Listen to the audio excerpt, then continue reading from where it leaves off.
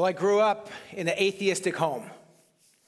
No faith, no Bible, no Jesus. None. But I encountered Jesus when I was 15 years old, before I was a Christian. Let me describe him to you. He had red hair. Remember when guys used to do perms? He had a big, bushy red hair. He drove a Volkswagen Beetle. When I encountered Jesus, that's what I saw. He was a college student. His name was Doug. See, my sister Gretchen had become a Christian, and she was going to a church that had a youth group. And she tried to get me to go to the youth group. I didn't want to. I wasn't interested, pushed back. But after time, she wore me down. They were putting on a really fun event that seemed interesting. I went to it. And this guy Doug was there. And in the eyes of Doug, in the life of Doug Drainville, and in his humble service, I saw Jesus before I was a Christian. You know what he did? Got to know me a little bit. I was 15, couldn't drive. He had this cool Volkswagen Beetle, and he said to me, hey, if you ever need a ride anywhere, just call me. I'll drive you there. This is Uber or Lyft before there was Uber or Lyft. This was people driving to your house. And now, in those days, and most of you remember this, if you had to call somebody to reach them, they had to be by a phone. And a phone was always connected to a wall with a wire. Remember those days? Right? But if I could get a hold of Doug, he would get in his car in Westminster.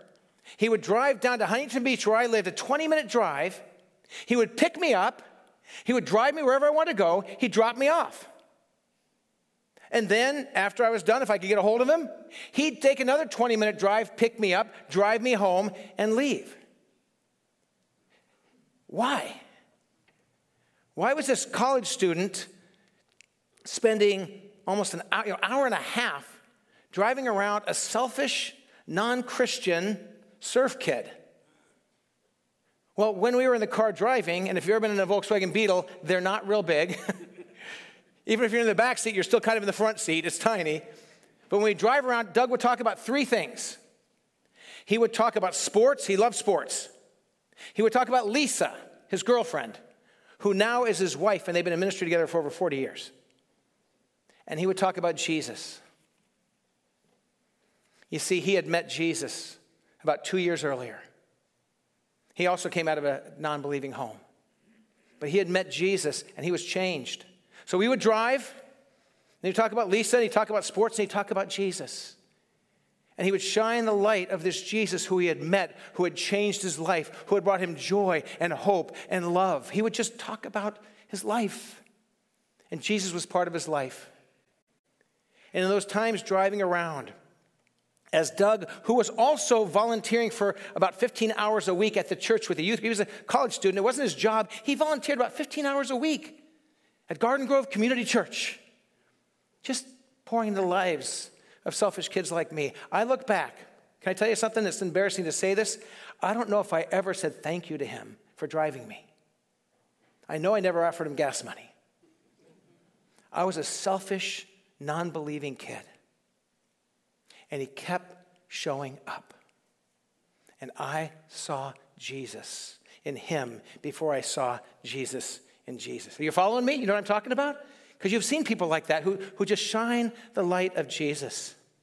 Today we're talking about what it means to live a life of humble service. You're in the midst of this series that really has a couple of big ideas about what it means to be a disciple, a follower of Jesus.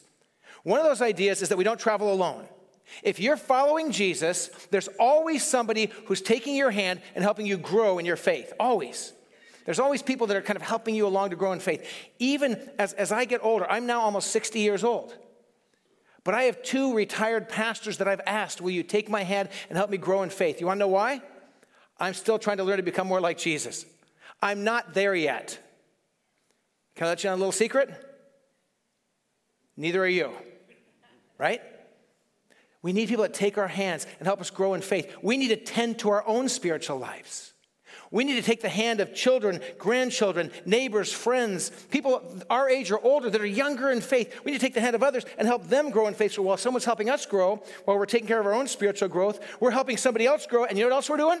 We're teaching them how to do it with someone else. Because that's the way Christians grow. Amen? I'm going to give you a C- on that. Amen. I'm going to try that again. Amen? Amen. That's the way Christians grow. Hand in hand. And then we grow to be like Jesus. So he taught us to be biblically engaged, to grow in the scriptures. You can't read the Gospels and miss Jesus' love for the Word of God. He taught us how to passionately pray. He taught us how to grow in community. All the things that we're talking about over this 8-week series, it's just the way Jesus lived. And when we become more and more like Jesus, the world sees Jesus before they see Jesus as we live like Jesus. And we get to shine the light of Christ into our world. So I want to think together about how Jesus really showed us humble service, how we become humble servants, and how our humble service, like Doug's did for me, can shine the light of Jesus into our world. So first, the staggering reality of God's servant heart and actions. The God that we worship is a God who serves. Emmanuel, God with us. Think about the Gospel of John, chapter 1, verse 14, a familiar passage. This is actually the Christmas account. This is the Christmas account from John's perspective. Here it is. The Word became flesh and made his dwelling among us. That's John's Christmas account. Emmanuel, God with us. You know what I call that? Humble service. Who leaves a palace to live in the slums by their own choice? I'll answer that question. Nobody. Who leaves the glory of heaven to be born in the stench of a manger, to bring love and grace to our broken world? Jesus. From the very beginning, the incarnation, the coming of God into human history is humble service. And then Jesus lives for 3 years with no sin. And during those 3 years, once he starts his public ministry, from the time he's 30 to 33, he ministers to people. He cares for the broken, the forgotten. He cares for the wealthy, the insiders, the outsiders. He cares for everybody. But Jesus serves and serves and serves for 3 years. And then, at the Last Supper, in John's version of the Last Supper, we see Jesus do something that we don't read in Matthew, Mark, and Luke. But it's there. To get the whole picture of the life of Jesus, you really need all 4 of the Gospels together, right? And so John gives us a window into the Last Supper that we don't get in the other Gospels. So if you have your Bibles, you can look with me at John chapter 13. And as I look at this, if you open to John 13, just keep your Bible open there. It'll also be on the screen behind me. But listen to these words and get a picture of how God has come among us. He's now lived, he's grown up into adulthood, he started his public ministry, he served for 3 years, and now he's around this table knowing that the cross is looming just ahead of him. John 13, beginning verse 1. It was just before the Passover feast, the Passover festival. Jesus knew that the hour had come for him to leave this world and go to the Father. Having loved his own who were in the world, he loved them to the end. I love that. Jesus loved you. He loved me all the way to the end. Verse 2. The evening meal was in progress. The devil had already prompted Judas, the son of Simon Iscariot, to betray Jesus. Now listen to this. Jesus knew that the Father had put all things under his power, that he had come from God and was returning to God. So he got up from the meal. Pause there for a minute. Jesus knew who he was. He knew where he came from. He knew where he was going. Do you understand that humble service is not something that comes out of weakness and uncertainty? Humble service comes out of strength and confidence. Do you know who you are? Do you know that you're a beloved child of God? Do you know that he's made you? He loves you. He gave his life for you. When you know that, you can serve with humility. Why? Because I know who I am. I know who he's made me to be. So he got up from the meal, took off his outer clothing. He took on the garb of a servant.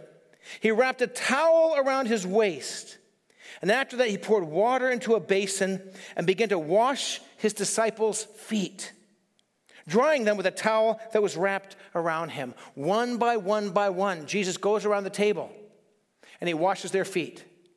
Humble service. In the ancient world, and you've heard sermons on this in the past, there were lots of servants, lots of people that worked in that vocation, and Jesus dressed like and acted as a servant in that moment. Now, can I tell you something about washing feet that you may not have thought of before? You can't wash people's feet standing up. You ever thought about that? You can't. Why? Because their feet are on the ground. So what is Jesus? Emmanuel, God Almighty with us. What does he have to do to wash their feet? The Lord of glory kneels down. The one to whom every knee will bow and every tongue confess that Jesus is Lord. That Lord Jesus kneels at their feet, and one by one, he washes their feet. He gets to Thomas, who's going to doubt him. And what does Jesus do? What's he do? Washes Thomas's feet. He gets to Peter, who would deny him 3 times. Jesus kneels down, and he washes his feet. They have a little discussion. You can read it in the passage, but they have a little discussion, a little interesting debate, and then he washes his feet. Jesus gets to Judas, who would betray him. And the Lord of glory kneels down at the feet of Judas and washes his feet. One by one by one. And if you had been there, if I had been there, he would have washed our feet too. We know that because he died on the cross for us. He went to the final, ultimate act of service. When we look at Jesus, we look at the one who was a humble servant. In Mark chapter 10, verse 45, we read the mission of Jesus. Jesus gives his self-declared mission. Anytime in the Gospels where Jesus calls himself the Son of Man, that was his favorite self-designation. When he would talk about the Son of Man, he meant he himself. And so in Mark 10:45, we read these words. For even the Son of Man did not come to be served, but to serve, and to give his life as a ransom for many. Jesus came not to be served. If anyone could have entered human history and said, hey, everybody, serve me, it was God in human flesh. But he didn't. He came not to be served, but to serve, even to the point of giving his life as a ransom.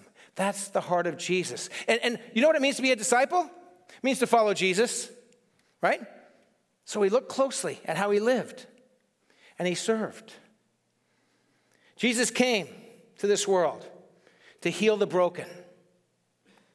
He came to free those in bondage. He came to serve the unworthy. That's us. He came to die to give us life. Jesus came to lay his life down. That was his mission. That was his purpose. That was why he came. And then, so Jesus dies on the cross. He pays the ultimate act of service. The soldier thrusts the spear in his side. The water and the blood come out. He's dead.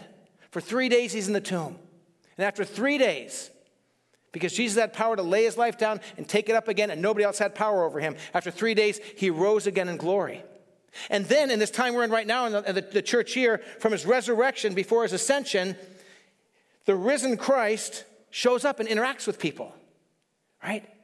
And in John chapter 21, I love this.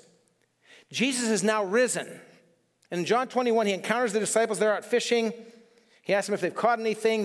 Peter realizes who it is, jumps in the water, swims to the shore. When they all finally get to the shore, with a boat full of 153 fish that they've caught. They had a bad night, no fish, and then the last minute Jesus says, throw your net here, as Jesus liked to do, and boom, all the fish swam into the net. They finally make it to the shore. And what has Jesus done for them? They've been out fishing all night long. You ever been out fishing all night long? You're tired, you're weary, and you're hungry. And when they come out of the boat to the shore, you know what's waiting for them? Breakfast. Fish cooked and bread. Question for you. Who made breakfast? Who prepared the breakfast for them? Jesus. The resurrected Jesus Christ makes people breakfast. Think about it. Isn't that crazy? He's the Lord of glory. He's risen in power. He's cooking fish and bread. Or maybe, I don't know. But he's risen. He's Jesus. He didn't do that kind of stuff before, but after he rose, he did some interesting stuff, walking through into rooms that were locked, that kind of, but he prepares and serves breakfast. And then, what's Jesus doing now? What is so then Jesus finally ascends to the right hand of the Father. He ascends back to heaven. So what's he doing now? Listen to these words from Romans 8:34, and then you answer for me what Jesus is doing now. Here we go. This is one of the things Jesus is doing. Romans 8:34. Jesus Christ, who died, more than that, who was raised to life, is at the right hand of God and is also interceding for us. He's at the right hand of God, the risen, ascended Jesus. And what's he doing? He's praying for you. And he's praying for me. This is our Lord Jesus. He is a servant. Someone say amen. Amen. Got it. That was good. You're not turning to Baptists. You're okay. Pastor Trent, a good hearty amen. We can go with that, right? We're good here. We're good here. So the first part of our journey, if you're a follower of Jesus, is you just look at Jesus. You study his life. You study his death. You study his resurrection. What's he doing now? And a Christian, a disciple, becomes more like Jesus. Jesus served. What does that mean? That means to grow as a disciple is to increase each day in service. If you want to grow as a disciple, every day of breath that you have, give one more day to serve like Jesus in his name with his love. And Jesus was crystal clear about this. It's not like it's a mystery. It's not like, well, are you just making that up? Is that the deal? Jesus, in John chapter 13, after he washes their feet, sits back at the table, they continue the conversation. I'm going to pick it up in verse 12. When he had finished washing their feet, he, Jesus, put on his clothes, returned to his place, and he asked them a question. Do you understand what I have done for you? He asked them. You call me teacher and Lord, and rightly so, for that is what I am. Now that I, your Lord and teacher, have washed your feet, Community Church, brace yourself. This is the word of God. These are the words of Jesus. You also should wash one another's feet. Is that unclear? If you get the point, say, I get the point. If you're not sure, say, I'm not sure. Okay, we get the point, all right? He says, okay, you also should wash one another's feet. Jesus says, I have set you an example that you should do as I have done for you. Very truly I tell you, no servant is greater than his master, nor is a messenger greater than the one who sent him. Now that you know these things, you will be blessed if you do them. You will find blessing in serving others. When Doug Drainville drove me around in his Volkswagen Beetle, I think he found blessing, even though I was very self-centered, because he got to see me come to faith in Jesus through his life, through his humble service. So what does a servant life look like? What does it look like to live a life as a servant? I just want you to kind of quiet your heart and think about your life. And I'm going to give you a few thoughts. But it does nobody any good if you just sort of listen to the pastor talk. You need to ask yourself, does this reflect me? So will you dare to just listen, not for, kind of church listening time. Let the Holy Spirit speak to your heart. What does it look like to live a life of a servant? It's about where we sit. It's about where we sit. When we walk into a situation, do we try to find the best spot? Or do we take the place of humility? It's about noticing real needs in your neighborhood, in your family, around Zeeland, our community here, right? I lived here for 20 years in West Michigan. There's so many needs. Do you notice the needs? And when you see a need, if the Holy Spirit stirs your heart, do you meet that need humbly? Humble service. It's about cross-carrying. Will I count the cost? Jesus said, if you want to be my disciple, just take up the cross every day and follow me. Will we count the cost to serve others? It happens in our home. Humble service should happen right where we live. If you're in a retirement center, if you live with family, wherever you are, to say, how can I serve with humility? I had an experience years ago. I was at Zion Church in Granville, and it was during the big Promise Keepers time, and a bunch of men went on a bus from Zion Church to the Silverdome, and we went to a Promise Keepers event. And at the end of one of the evenings, they said, we want everyone to kneel down. And if you're kneeling at the Silverdome, it's a messy place, but we all got on our knees. And they said, if you're married, would you pray and identify one way you can serve your wife? All men there. So I prayed, and God put something on my heart. We're driving back on the bus from this event, and one of the guys says, hey, pastor, let's have some people share what they decided they're going to do to serve their wife for accountability. So yeah, why don't a couple of you share? And one guy says, I decided I'm going to give my wife 3 massages. And one of the guys says, is that for you or for her? And another guy says, I decided I'm going to clear, my wife doesn't like to unload the dishwasher. I'm going to unload the dishwasher for a week. And so people started sharing different things that they were going to do. Somebody says, well, Pastor Kevin, what did you decide? And I said, I think I might have overshot. So what do you mean? I said, well, when I was praying, I made a commitment that I would make the bed for the rest of my married life. That was my commitment. And a couple of guys go, you overdid it, right? Now, on our bed, you have to understand, on our bed, when you make the bed, you do all the right, you pull up the sheet, you pull up the blanket, you pull up the quilt, but then there's three pillows that are the pillows you can use. Then there's 2 big pillows that apparently you're not allowed to use, I've been told. And then there's 2 medium-sized pillows that you can't use. And then there's 2 smaller pillows that you can't use. And there's one little fancy middle pillow that changes periodically that you can't use. So here's what I figured out. I did the math this morning, okay? I've sorted, arranged, and fluffed over 116,800 pillows since that day. But I've never regretted it. Because every morning, the first thing I do is I'm reminded I'm a servant. Kevin, you might get up and preach to people. You might do ministry in different places. But what you are is the guy who makes the bed and fluffs the pillows. That's who I am. Because I want to be like Jesus. And the more we're like Jesus, the more the world can see Jesus in our lives. What does a servant life look like? It's a neighbor thing.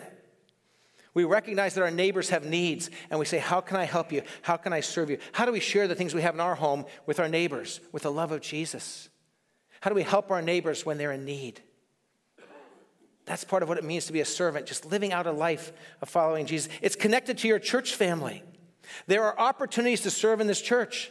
I've seen too many people who say, I've served for enough years, I'm retired from serving. If you want to know if it's time to retire from serving, just do this. I have a pulse.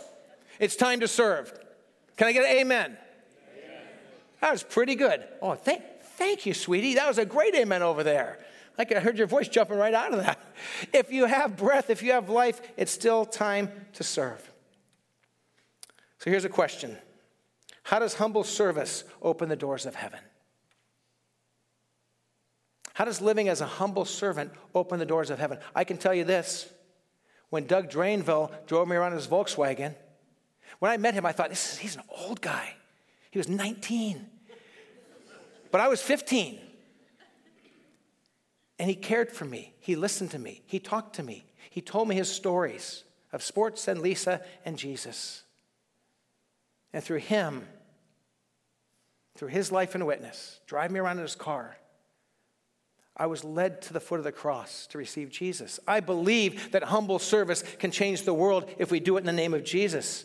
In Matthew 5:14-16, there's this very interesting passage. It's in the Sermon on the Mount. Jesus is teaching, and he says this. He says, you are the light of the world. A town built on a hill cannot be hidden. Neither do people light a lamp and put it under a bowl. Instead, they put it up on its stand, and it gives light to everyone in the house. Now listen to this, verse 16. In the same way, let your light shine before others, that they may see your good deeds. They're not secret, they're public. That they may see your good deeds and do what? And glorify your Father in heaven. See, Jesus warned the Pharisees, don't do stuff in front of others if it's to show off who you are. But if you do something in front of others to show off who he is, that's living for Jesus. Our good deeds should bring glory to our Father in heaven. And so Doug Drainville drove me around in his Volkswagen and shined the light of Jesus. The church I serve, when COVID hit, we have a food pantry. and a clothing closet. We serve a lot of people in our community. Where I live, there's neighborhoods like Pebble Beach, Carmel, Pacific Grove, Monterey, some of the wealthiest, nicest cities in the world. Expensive to live, tough to live there. But right next to that is Seaside, and over here is Salinas. And there's deep needs, all mixed and mingled all together. All right there. And so we have the food pantry and a clothing closet. We were serving about 2,000 people a month in our clothing closet and our food pantry. 2,000 a month. We track every person. But during COVID, we started serving 10,000 a month. Men, women, and children. 10,000 a month. And every person who came for food or clothes, we would offer prayer. Can we pray for you? 73% said yes. How do I know that? We track it all. We want to know. We offered Bibles in English and Spanish to anybody who wanted a Bible, not a crummy little paper Bible, nice leather Bible. And we gave out hundreds and hundreds and hundreds of Bibles. While we served, we were shining the light of Jesus. Humble service reveals the heart and the presence of Jesus. When we serve with humility, we show the heart of Jesus. We show the presence of Jesus through our lives. The light shines, and His grace is shared. Humble service causes people to ask, why? Why would you do that? Why would you serve that way? Some of you know the story of this couple I'm going to tell you about, two of my heroes of the faith, Richard and Sabina Wurmbrand, or Wurmbrand. And this, is there a picture of them? Are we going to put a picture of them? Did I have that in my notes? There you go. Here's this couple. This couple served Jesus in Romania in a time when communism was coming in and through the movement of Nazism around the world. If you don't know their stories, look them up online. Go to the Voice of the Martyrs website and find out. As a matter of fact, the person who made a movie about each of their lives lives right here in the Holland, Zeeland area. John Groders, and he's actually grew up in the Reformed Church, and he's told their stories in beautiful ways, more than I can. But Richard, he spent 14 years in prison for Jesus, 3 of them in solitary confinement. He knew if he kept preaching Jesus and serving his community by bringing the gospel, he knew he would be thrown in jail. And he knew when he was in jail, they would take his Bible away. He also knew that there were 366 verses in the Bible about not fearing. So he memorized all 366 so that when he was in jail, he would have a verse a day to keep his heart from going to fear. He got to go through those verses 14 times. His wife was thrown in jail for 3 years. The Nazis came in to where her family lived and devastated that community. And her parents, Sabina Wurmbrand's parents, 2 sisters and 1 brother were killed by the Nazis in Nazi concentration camps. But when people who were trying to flee from the Nazi kind of ideology needed to be protected and taken care of, Sabina Wurmbrand offered to serve them and help them. The very kind of people who had devastated and killed her family. Because when you follow Jesus, you serve whoever Jesus puts in your path. If you get a chance to hear their stories, read their stories, you'll want to. They started a ministry called the Voice of the Martyrs to help people in places of deep persecution. And Richard lived to be 92 years old, and Sabina lived to be 87 years. After 14 years in prison with daily beatings, he lived to be 92. In his journal, he wrote these words: "It was strictly forbidden to preach to other prisoners. It was understood that whoever was caught doing this received a severe beating. A number of us decided to pay the price for the privilege of preaching." I think, when's the last time we were beat for our preaching, right? But some of these preachers and Christians decided to pay the price. So here's what he wrote. "So we accepted the communist terms. It was a deal. We preached and they beat us. We were happy preaching. They were happy beating us. So everyone was happy." Wow, right? Service that presses in even in times of persecution.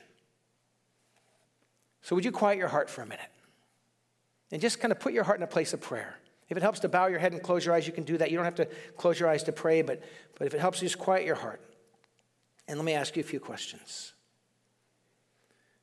Will you offer humble service in your home and make your home a lighthouse of the presence of Jesus? Will you say, Lord God, make my home a place where service comes naturally and reflects your presence, not just to my family, but to my neighbors? Will you bring humble service to your workplace? If you're in the workforce still, if you work, will you bring humble service to the place you work? And if you do, every day becomes a mission trip. Another question. Will you bring humble service to your play? What do you do for fun, for recreation? And will you bring humble service to those places in the name of Jesus? If you're a golfer, offer to rake somebody else's sand trap after they get out because they still have a lot of work to do because they hit to the other side of the green in a different sand trap. And you just say, let me rake this one for you. Will you hang around and serve if you're a part of a club or a social group? How can I help? What can I do? And when people ask you why, you say, do you really want to know? If they say yes, you tell them about the one who served you, who gave his life for you, who would wash your feet and theirs too. And one more question. Will you bring humble service to Community Church? Will you say, Lord, this place is a lighthouse. This place brings the love and the grace of Jesus to this community. And as long as I have a breath, as long as I have a pulse, I will serve you in and through this church, your family, your people. Oh, Jesus, we look at you, and you washed feet. Had we been at that table, you would have washed our feet. Jesus, if you washed Judas's feet and Thomas's feet and Peter's feet, you would have washed our feet too. And in a sense, on the cross, you did more than that. So we pray that we would grow as humble servants, that people would notice it. And as we do, not just in the church, not just in our home, but all around this community and all around the world, oh, Jesus, may your people count the cost and serve with humility. And when people ask us why would you drive me all around and never ask for gas money? Why would you help and serve? Why would you mow my lawn? Why would you rake the sand bunker on a golf course? Why would you serve in any way, shape, and form in a selfish world? May we simply explain that we are following the one who left the glory of heaven and came to a stable, who washed feet, who prepared meals for hungry fishermen, who still intercedes for us. And may our humble service point the world to you, Jesus, the one we learned it from. And now, Jesus, as we continue to worship, may we worship as people passionate to give you praise. Continue to meet with us in this time, we pray in Jesus' name.